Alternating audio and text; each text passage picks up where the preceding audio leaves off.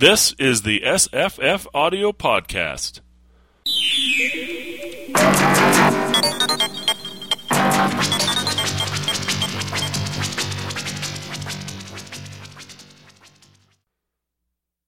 Escape Pod has one of the stories from John Joseph Adams' Seeds of Change anthology.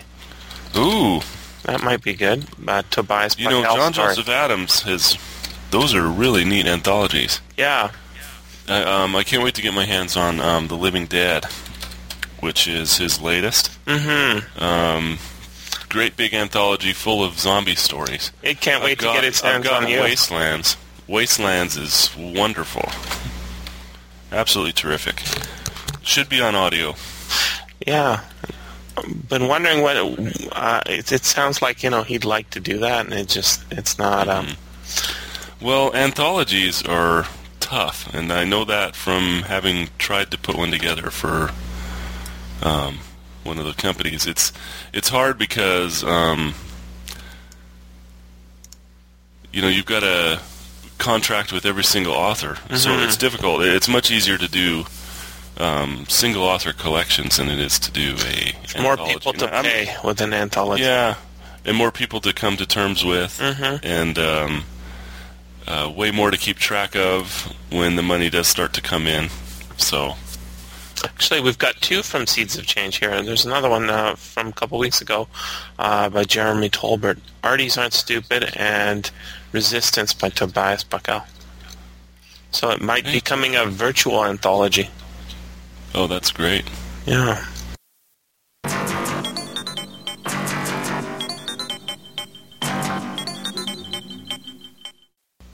Well, I've got some new releases here, or new arrivals, that is, things that have come in. What's come in? And it is Epic Fantasy Week here at SFFaudio. Cool. First one in from Brilliance, Wizard's First Rule by Terry Goodkind.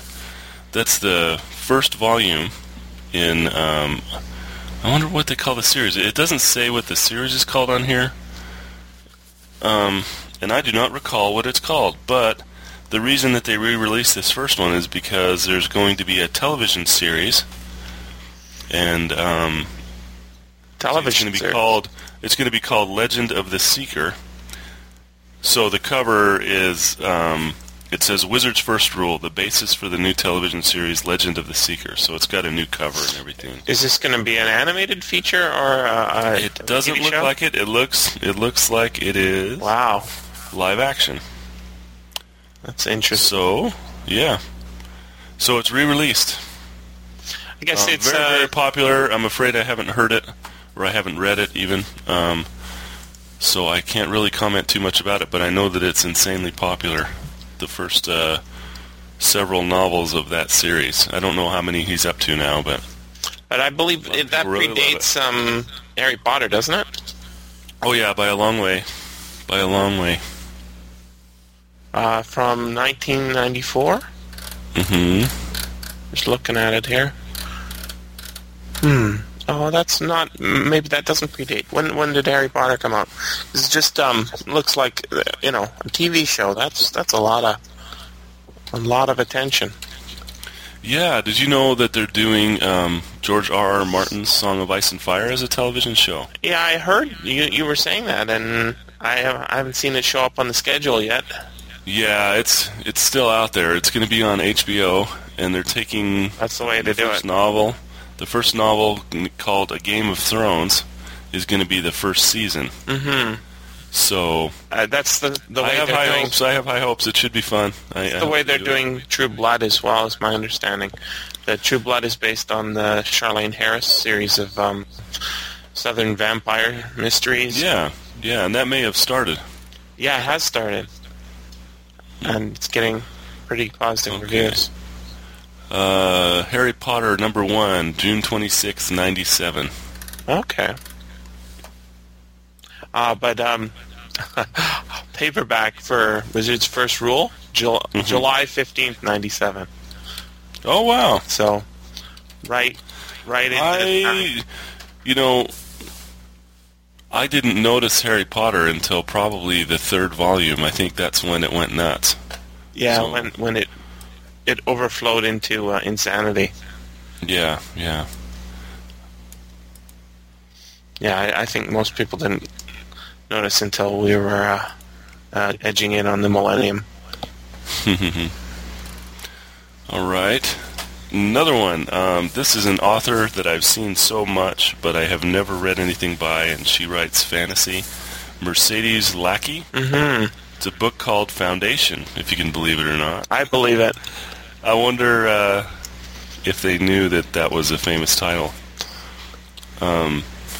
It's read by... Oh, I didn't even mention that. And I can't even pronounce this fellow's name. But he is a wonderful narrator. Spell it. Sam Tsouvas. Tsoutsouvas. He reads Wizard's First Rule. Suvius or something like that. Suvius, yeah, it sounds right. Or I should have looked up how to pronounce Greek. that before getting online. Yeah, it looks Greek to me. TS. So that's the narrator of Wizard's First Rule. What the is this narrator Brilliance as well? Yes, Foundation is Brilliance as well, and it's read by Nick Podell, someone who I have not heard. So it's a fantasy adventure. This one's not so fat, though. It's 10 hours long. Wizard's First Rule, of course, is something like 30 CDs. Oh my God! Yep, 28 CDs, 35 hours. Wow, that's quite a commitment, isn't it? It is. I mean, we talked about Anathema a while back. Still haven't got that in, by the way. It hasn't arrived yet? It has not arrived yet. I don't know if it's on its way or I've been reading people's reviews around the net. Mm-hmm. They say it's definitely a Neil Stephenson book. Well, good. In other words, awesome. Yeah, I think that's... but also, you have to like Neil Stephenson to like this book. Yeah. Yep.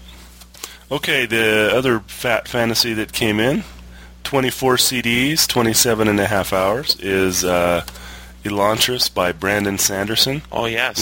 We talked about this last week. Mm-hmm. Narrated by Jack Garrett, and this is from Recorded Books. And it's another one in their sci-fi imprint. So they've been doing really well with that. Yeah, you made me interested in that one. That one sounds pretty interesting. Yeah, it's neat. Okay, and we talked about that last week, so I won't do it again. And then I got two titles from that L. Ron Hubbard series. Oh, two more. Two more, yep.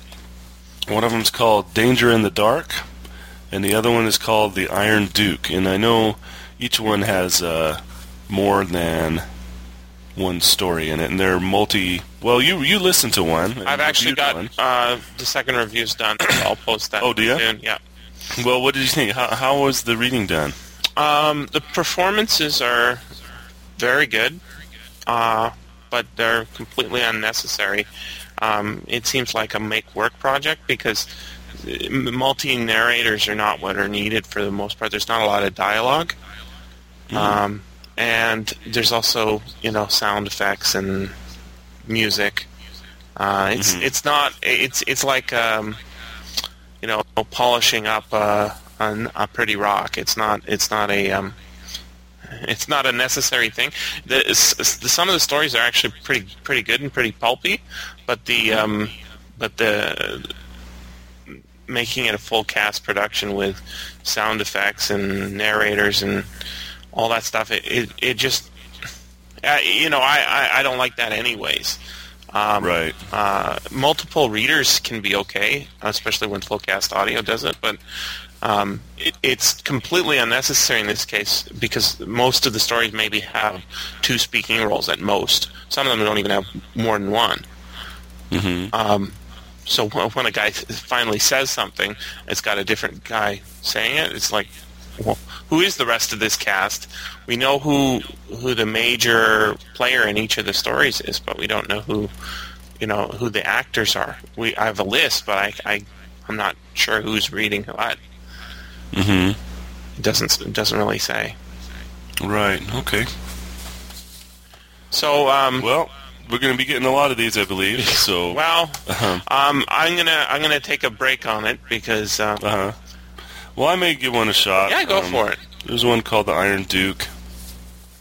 I think they may be doing some other genre stuff. So the one I got was one collection was fantasy, one was science fiction, and they're definitely they feel like very pulp era stories, and that's sort of good and sort of bad. It's good in the way pulp stories are good, and it's bad in the way pulp stories are bad. They feel very quickly written. They feel written for a market to sell rather than for, to fit a particular idea that somebody's working out. But on the other hand, some of the stuff it's very iconic, and in that way, it makes it sort of interesting to feel like the original, how it was originally done. But if they release 140 of these, it's going to be well more than my taste will allow for. I see. All right. Okay, I've got some Blackstone audio titles as well. Good. Big week. All right, The Halloween Tree by Ray Bradbury. This is an audio drama, 2 CDs long, from the Jerry Robbins and the Colonial Radio Players.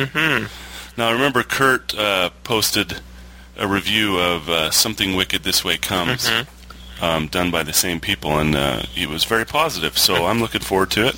I'm going to try to get it posted this week. Halloween week. Yeah. Yeah, Halloween's coming right up, isn't it? It sure is. It's Friday. Orson Scott Card. What are your little ghouls and ghosts going as? Alex is going as a ghost. Good. My daughter's going as a ghost, and Chris, I don't think is going as anything. He's in high school now. Oh, wow. So, okay. Yeah. He's in 9th grade. Yeah, that's probably a little too late. Yep. What kind of ghost, though?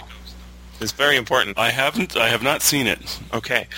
Let me put this out there. Try Korean ghost. There's 5 or 6 different kinds, and they're all very strange. Huh. Look it up on Wikipedia. All right, will do. I will do. Different I kind know of ghost. they've put something together. I'll see what kind it is. Cool. Send pictures. Will do. All right. Will do. All right. The Ships of Earth, Volume 3 of the Homecoming series by Orson Scott Card, read by Stefan Rudnicki. Got Volume 2 not too long ago. That's that series we talked about on here that's based on the Book of Mormon. Yep. Okay. That's it. And Philip K. Dick. More. Yeah, Valis. Okay. You familiar with that novel? I have not read it. It's one of his late 70s novels. More of his spiritual science fiction. Well, good. I've heard about it. I've heard quite a lot about it. Okay. Read by Tom Weiner. Great. Weiner? Yeah, he's good. Okay. So that's the titles from Blackstone. Now, yesterday, while driving back from that play, I finished The Graveyard Book. Oh, really? Neil Gaiman. Yeah. Absolutely terrific. Yeah. I'll try and get something written up, but it's Were you sharing a car with a bunch of people? I was, but I was on my own iPod because I really wanted to finish it. I had one chapter left to go, so... You going to write up a review? Oh, yeah, sure. You bet. And how was it? It was terrific. It's a YA book, so perfectly perfectly appropriate for your kids. There is a little bit of scary stuff in it, but it's not like Coraline. Coraline was downright disturbing, but Coraline kind of has when kids read it, they think it's really cool, and when adults read it, they find it disturbing. So that's Coraline. Kids can take it. Their imaginations are not as dangerous. Right. The Graveyard Book is really, I heard it described, and I think I described it on the show, as a jungle book, but with ghosts. So what happens in the very first chapter, there's a toddler whose family is killed by a bad guy. Mm-hmm. And the toddler happens to go outside while all this is happening and trundles up the road and into a graveyard while his family's being murdered. And ghosts in the graveyard decide to take care of the kid because they know he's alone. And sounds great. yeah, it's really terrific. It's great fun. I mean, it's got all of it's everything you'd expect, Neil Gaiman. So, none of it was unexpected, but it was fun. It was just completely entertaining the entire way. And my daughter Alex listened to that too. She loved it. Great. And speaking of listening, Chris, my son, he's probably blown through the first third of Elantris already. Oh, really? Yeah, he's been listening to it nonstop. Are we going to get a review? Yeah, we can get a review from him. Do it.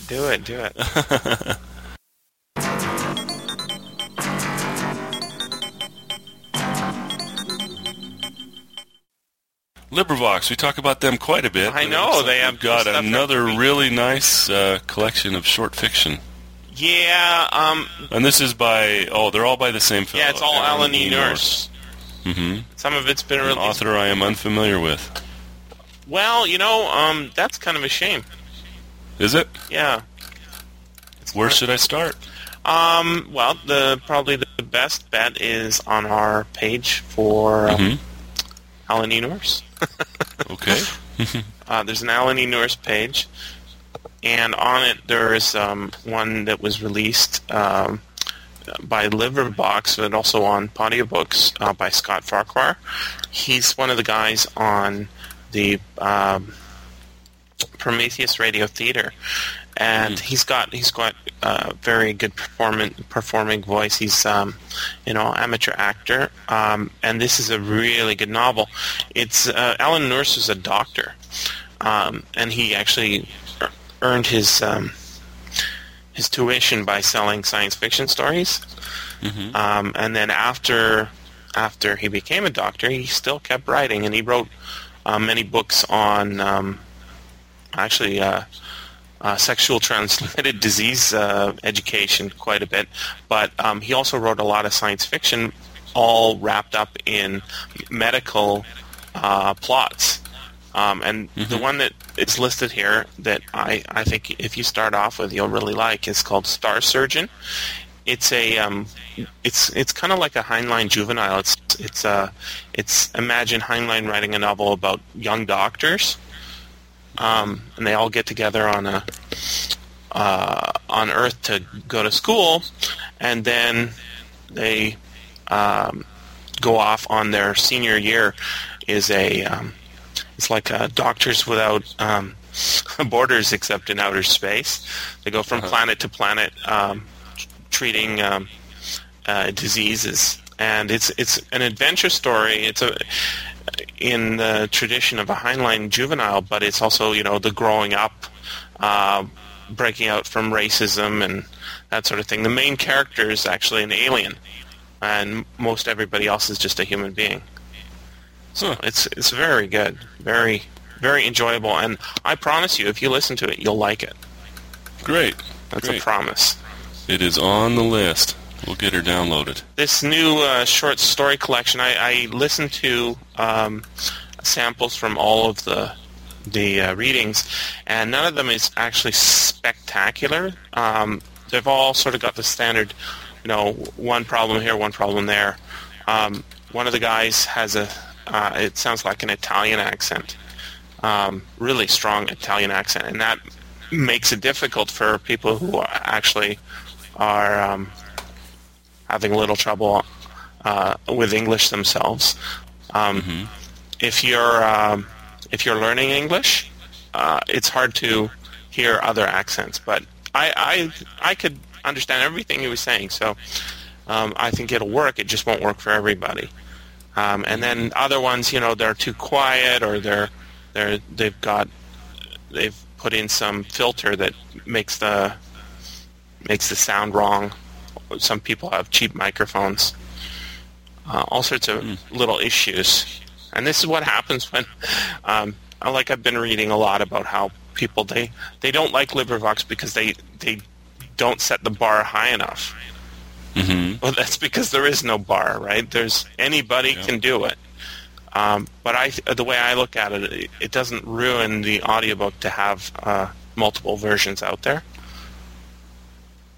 You know, and they'll just keep releasing it until there's a really awesome version, and then you can stop worrying about it. But so I did a little mini review just saying which ones are listenable and which ones are better than others.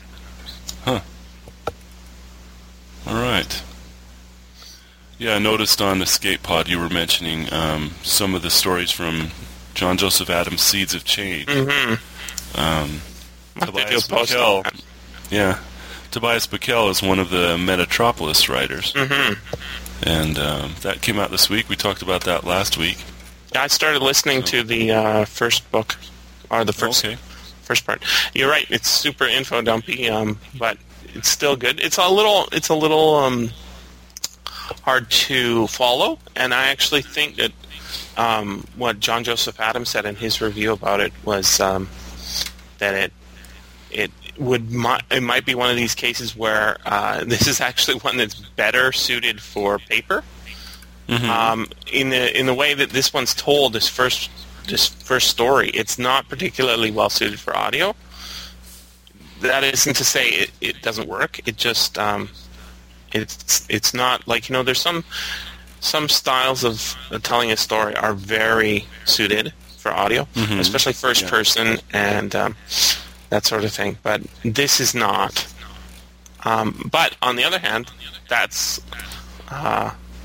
doesn't bother me too much. I can what I got from John Joseph Adams' review, which appeared on Tor, by the way. Yeah. Was that he was just a little bit surprised, being an audio-only anthology. He was a little bit surprised that they didn't take advantage of the medium. Yeah. He wasn't calling for it to be an audio drama or anything like that. No, that's not what I was saying. There are certain things that you can do to make it better on audio. Mm-hmm. Yeah, in the interview between Scalzi and Buckell, Scalzi said, what did you do anything to take advantage of the fact that this was going to be on audio? And Buckell said no. Mm-hmm. And I think that kind of shows up in the fact that sometimes it's just not the best way to tell the story, and it's not because the story is bad. It's just not. There are better mediums for different kinds of storytelling. Right, and I agree with that. But Jay Lake's story, like I said in the review, he does a lot of the heavy lifting, the world building. Yeah. And then the other stories, they all deal with stuff as well. It's not like they're all devoid of that. But Jay Lake was called on to do a lot of that. So the other stories, I guess I'm saying, are not as info-dumpy. Mm-hmm. But as we're sitting here talking, John Scalzi's writing style is perfect for audio. I think his Old Man's War certainly was. Mm-hmm. There's one that I heard that was not, but that is because it was not told in the right way. It's not first person. Oh, I see. Okay, Old Man's War. I have not heard that on audio, but I read it in print. Terrific. I read it in print, and I could tell while reading it that, hey, this would be a fantastic audiobook. And it's the same with the story that he wrote for Metatropolis as well. So there's something about his writing style. Like Orson Scott Card is wonderful on audio. I'm trying to think of those who aren't. One of the authors on my wish list is Gene Wolfe, and I know that some of his stuff would be difficult on audio. A lot of his stuff would be fantastic, but some of the more difficult stuff probably wouldn't be good on audio. Right. Yeah. A couple other things that happened this. So wait, what are we saying then about audio? Are we saying? Yeah, are we saying that they have to be more simple, or complex equals no good on audio? I don't think that it's no good. I think that I can see the point that he's making. I don't think you made that point in your review.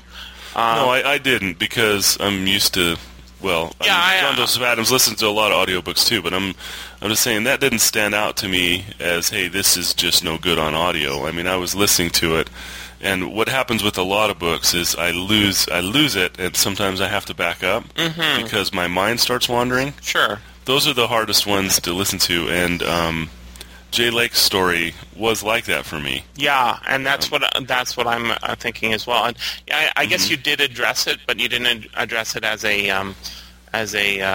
audio issue. You just addressed it as a story issue. Right. And I think that he's right in that. In this case, seeing it in print with set off, which you can't do in audio. You can't set off. You could use a different narrator to do different kinds of writing, and that's been done.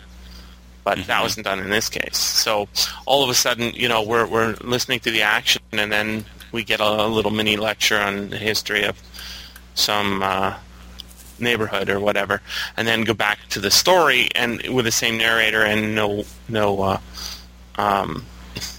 audio italics. It becomes a little bit jarring, the confusion between the two.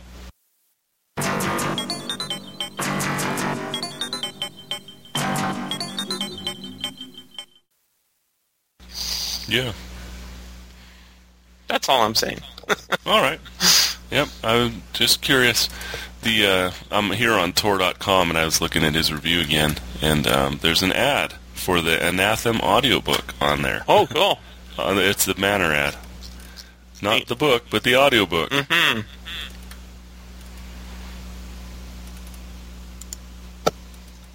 Going to go look. Mm-hmm. At the Looks top? like every time I refresh, it changes. At the top there? It was at the top, yep. Now I'm looking at a vampire novel. Yeah, me too. Refreshing. Now I'm looking at Discworld. Refreshing. Now I'm looking at Scientific American. This is AdWatch Podcast.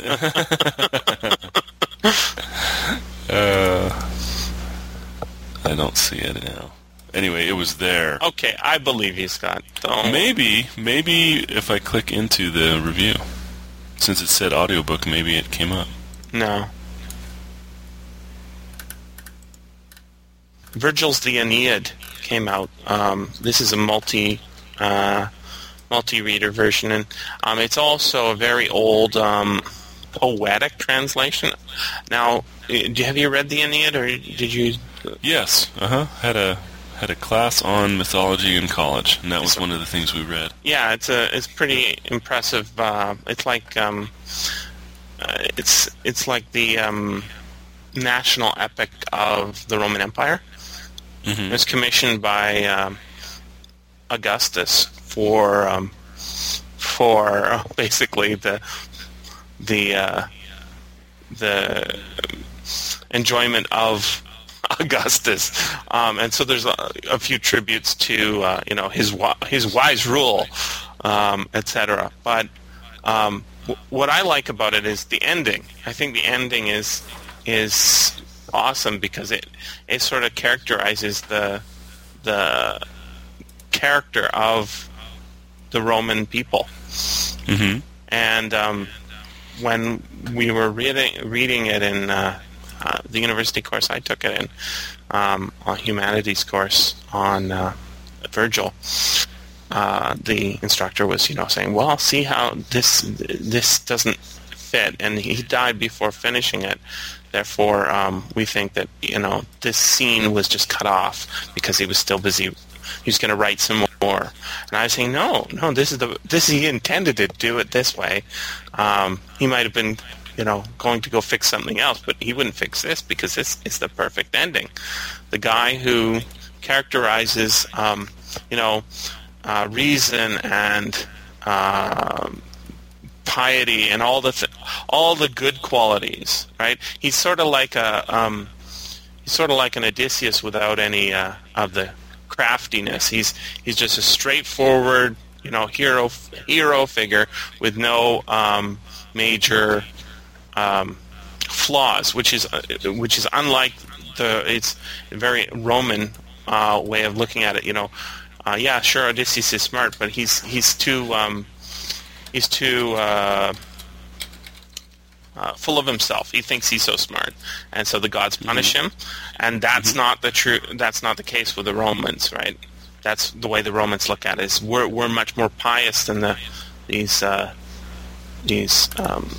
Greeks.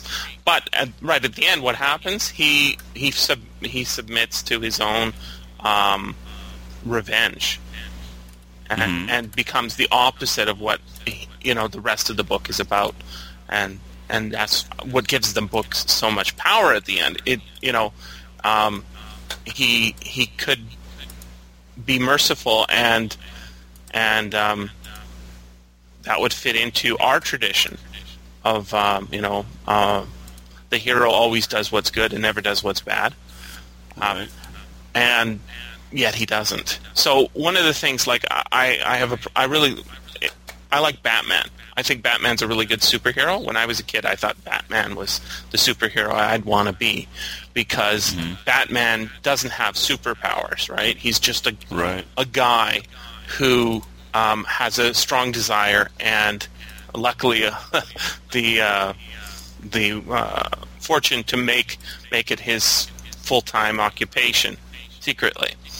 Unlike Superman, who has endless powers that his problems are all generated badly by exceptions to his rules, right?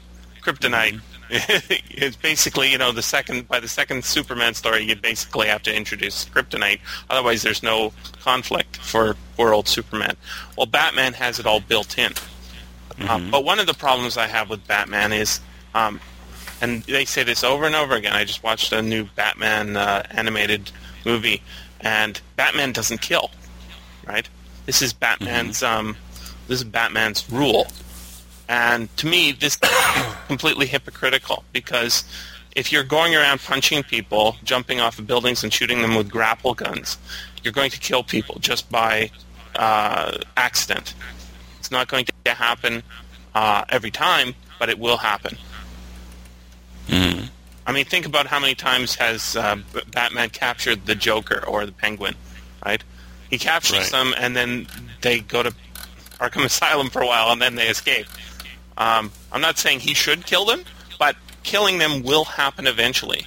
Police don't always intend to kill the people they subdue, using a taser or whatever, but people do get killed by tasers. And Batman's using, no matter how good his techniques for, subduing his victims, or I guess his prey, he's still going to end up killing some people or paralyzing them or something, right? Something that's permanent. And it's kind of a cheat to say that, well, Batman doesn't have to do that because he's got, he's so specially trained. That's just bullshit. Right? When you're a kid, it makes sense, but when you look at it a little closer, it's bullshit. And I think that it's also true of a hero in the real world. If you look at anybody up close, you're going to see that they're not perfect, and that if you live by the sword, you may occasionally do something wrong with that sword.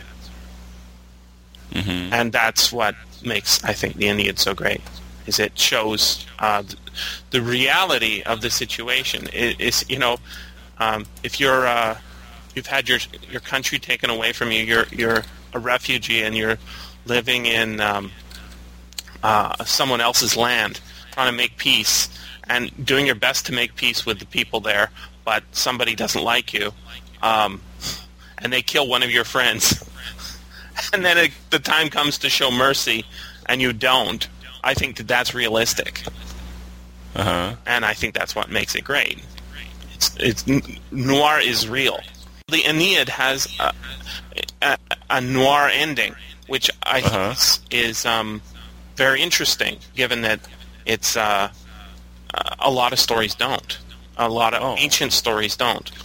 Mm-hmm. There's a Greek tradition with sort of noir beginnings or noir middles, but they have this strange tradition that also doesn't fit in with our modern day things. Like I'm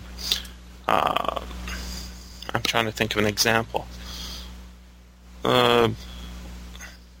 Oedipus Rex. Okay. Why do bad things happen to him?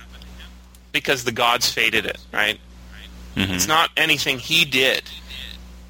He in fact tries to avoid his own fate that the gods have dealt him. He does his best to avoid his fate, but his shame is public. And for the ancient Greeks, their problems are shown. Their moral problems are shown on their bodies, right? Their moral failings are visible. This is why he tears out his own eyes, not because what he did was his own fault, but because what he did was wrong. And so that he's matching his internal shame with an external shame. It's very doesn't fit in with our modern way of thinking. Mm-hmm. Right? You see that and you say that's a weird story, right? But it doesn't say, or it says that's terrible. That doesn't mean anything to me, because that would, if I was in that situation, I'd feel bad, but I wouldn't tear my own eyes out, right? Right. Whereas I think the Roman ethos is a little bit more advanced in its system. I talked about how Nietzsche came up with this idea of master and slave morality. And master morality is morality saying that anything that you think is good, and anything that is bad is what's against the good. It's very simple. But if they have territory that you want, somebody has the territory that they want, they feel no problem going in and taking it from those people. There's no moral crime there. The moral crimes only come from breaking your word, breaking your goals, breaking with what you value, and whatever you value is. And the idea is Nietzsche was talking about how Christian morality is based on the idea of a slave morality,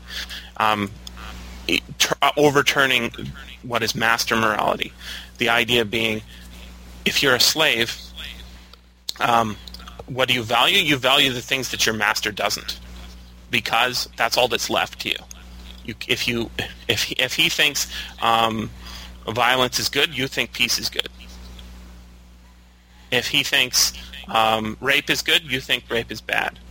If he thinks slavery is good, you think slavery is bad. So what do you mean Christianity is based on that? Well, this is Nietzsche's idea of why Christian values are the way they are.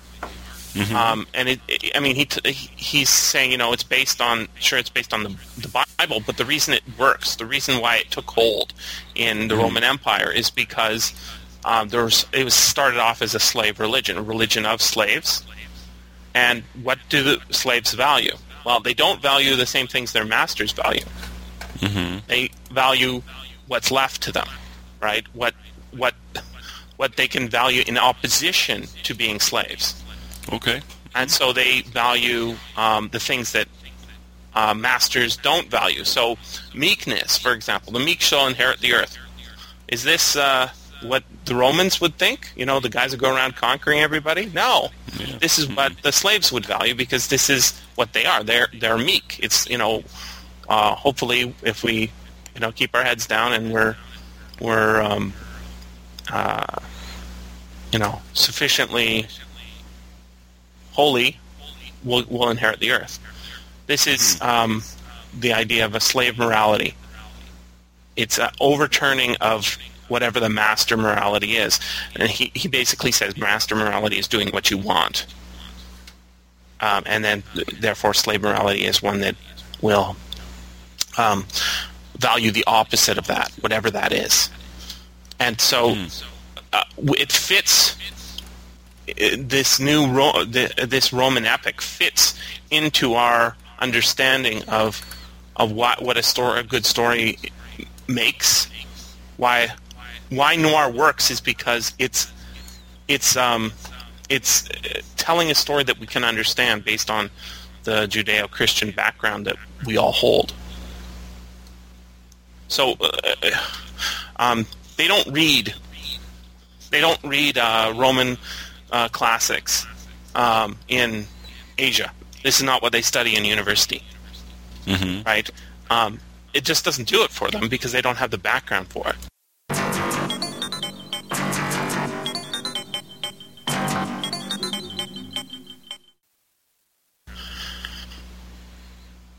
A long time ago, I sent Rick a copy of this audio drama. Actually, it's an unabridged full cast production of a novel called Sleeping Beauty. And he just posted a review of it. I guess I sent it to him back when the original Oral Noir website was up. And he just posted a review of it. It's excellent. I've heard it as well, and it's a novel by Ross MacDonald, who was a really awesome mystery author in the tradition of Dashiell Hammett and Raymond Chandler. And this is a full cast production. It was done originally for a radio station in Los Angeles, or outside Los Angeles, Santa Barbara, I guess. And there's a review of it, very interesting. But back at the time we received these, I was told that there was going to be a CD version available. There's still not yet a CD version available. It was a couple of years ago, at least, we received this.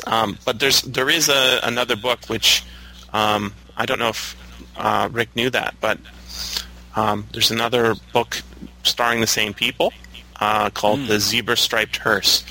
And we'll see if we can't get a review of that up before a couple more years go by. This is a full cast reading in the tradition of full cast audio, but unabridged of a book. It's pretty amazing.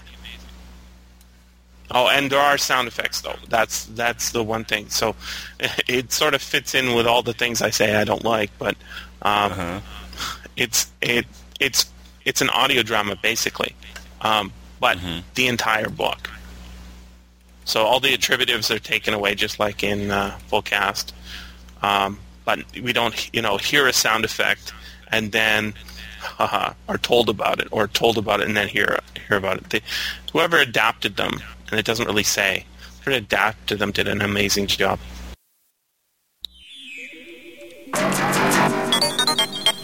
This has been the SFFaudio Podcast. Please join us at www.sffaudio.com.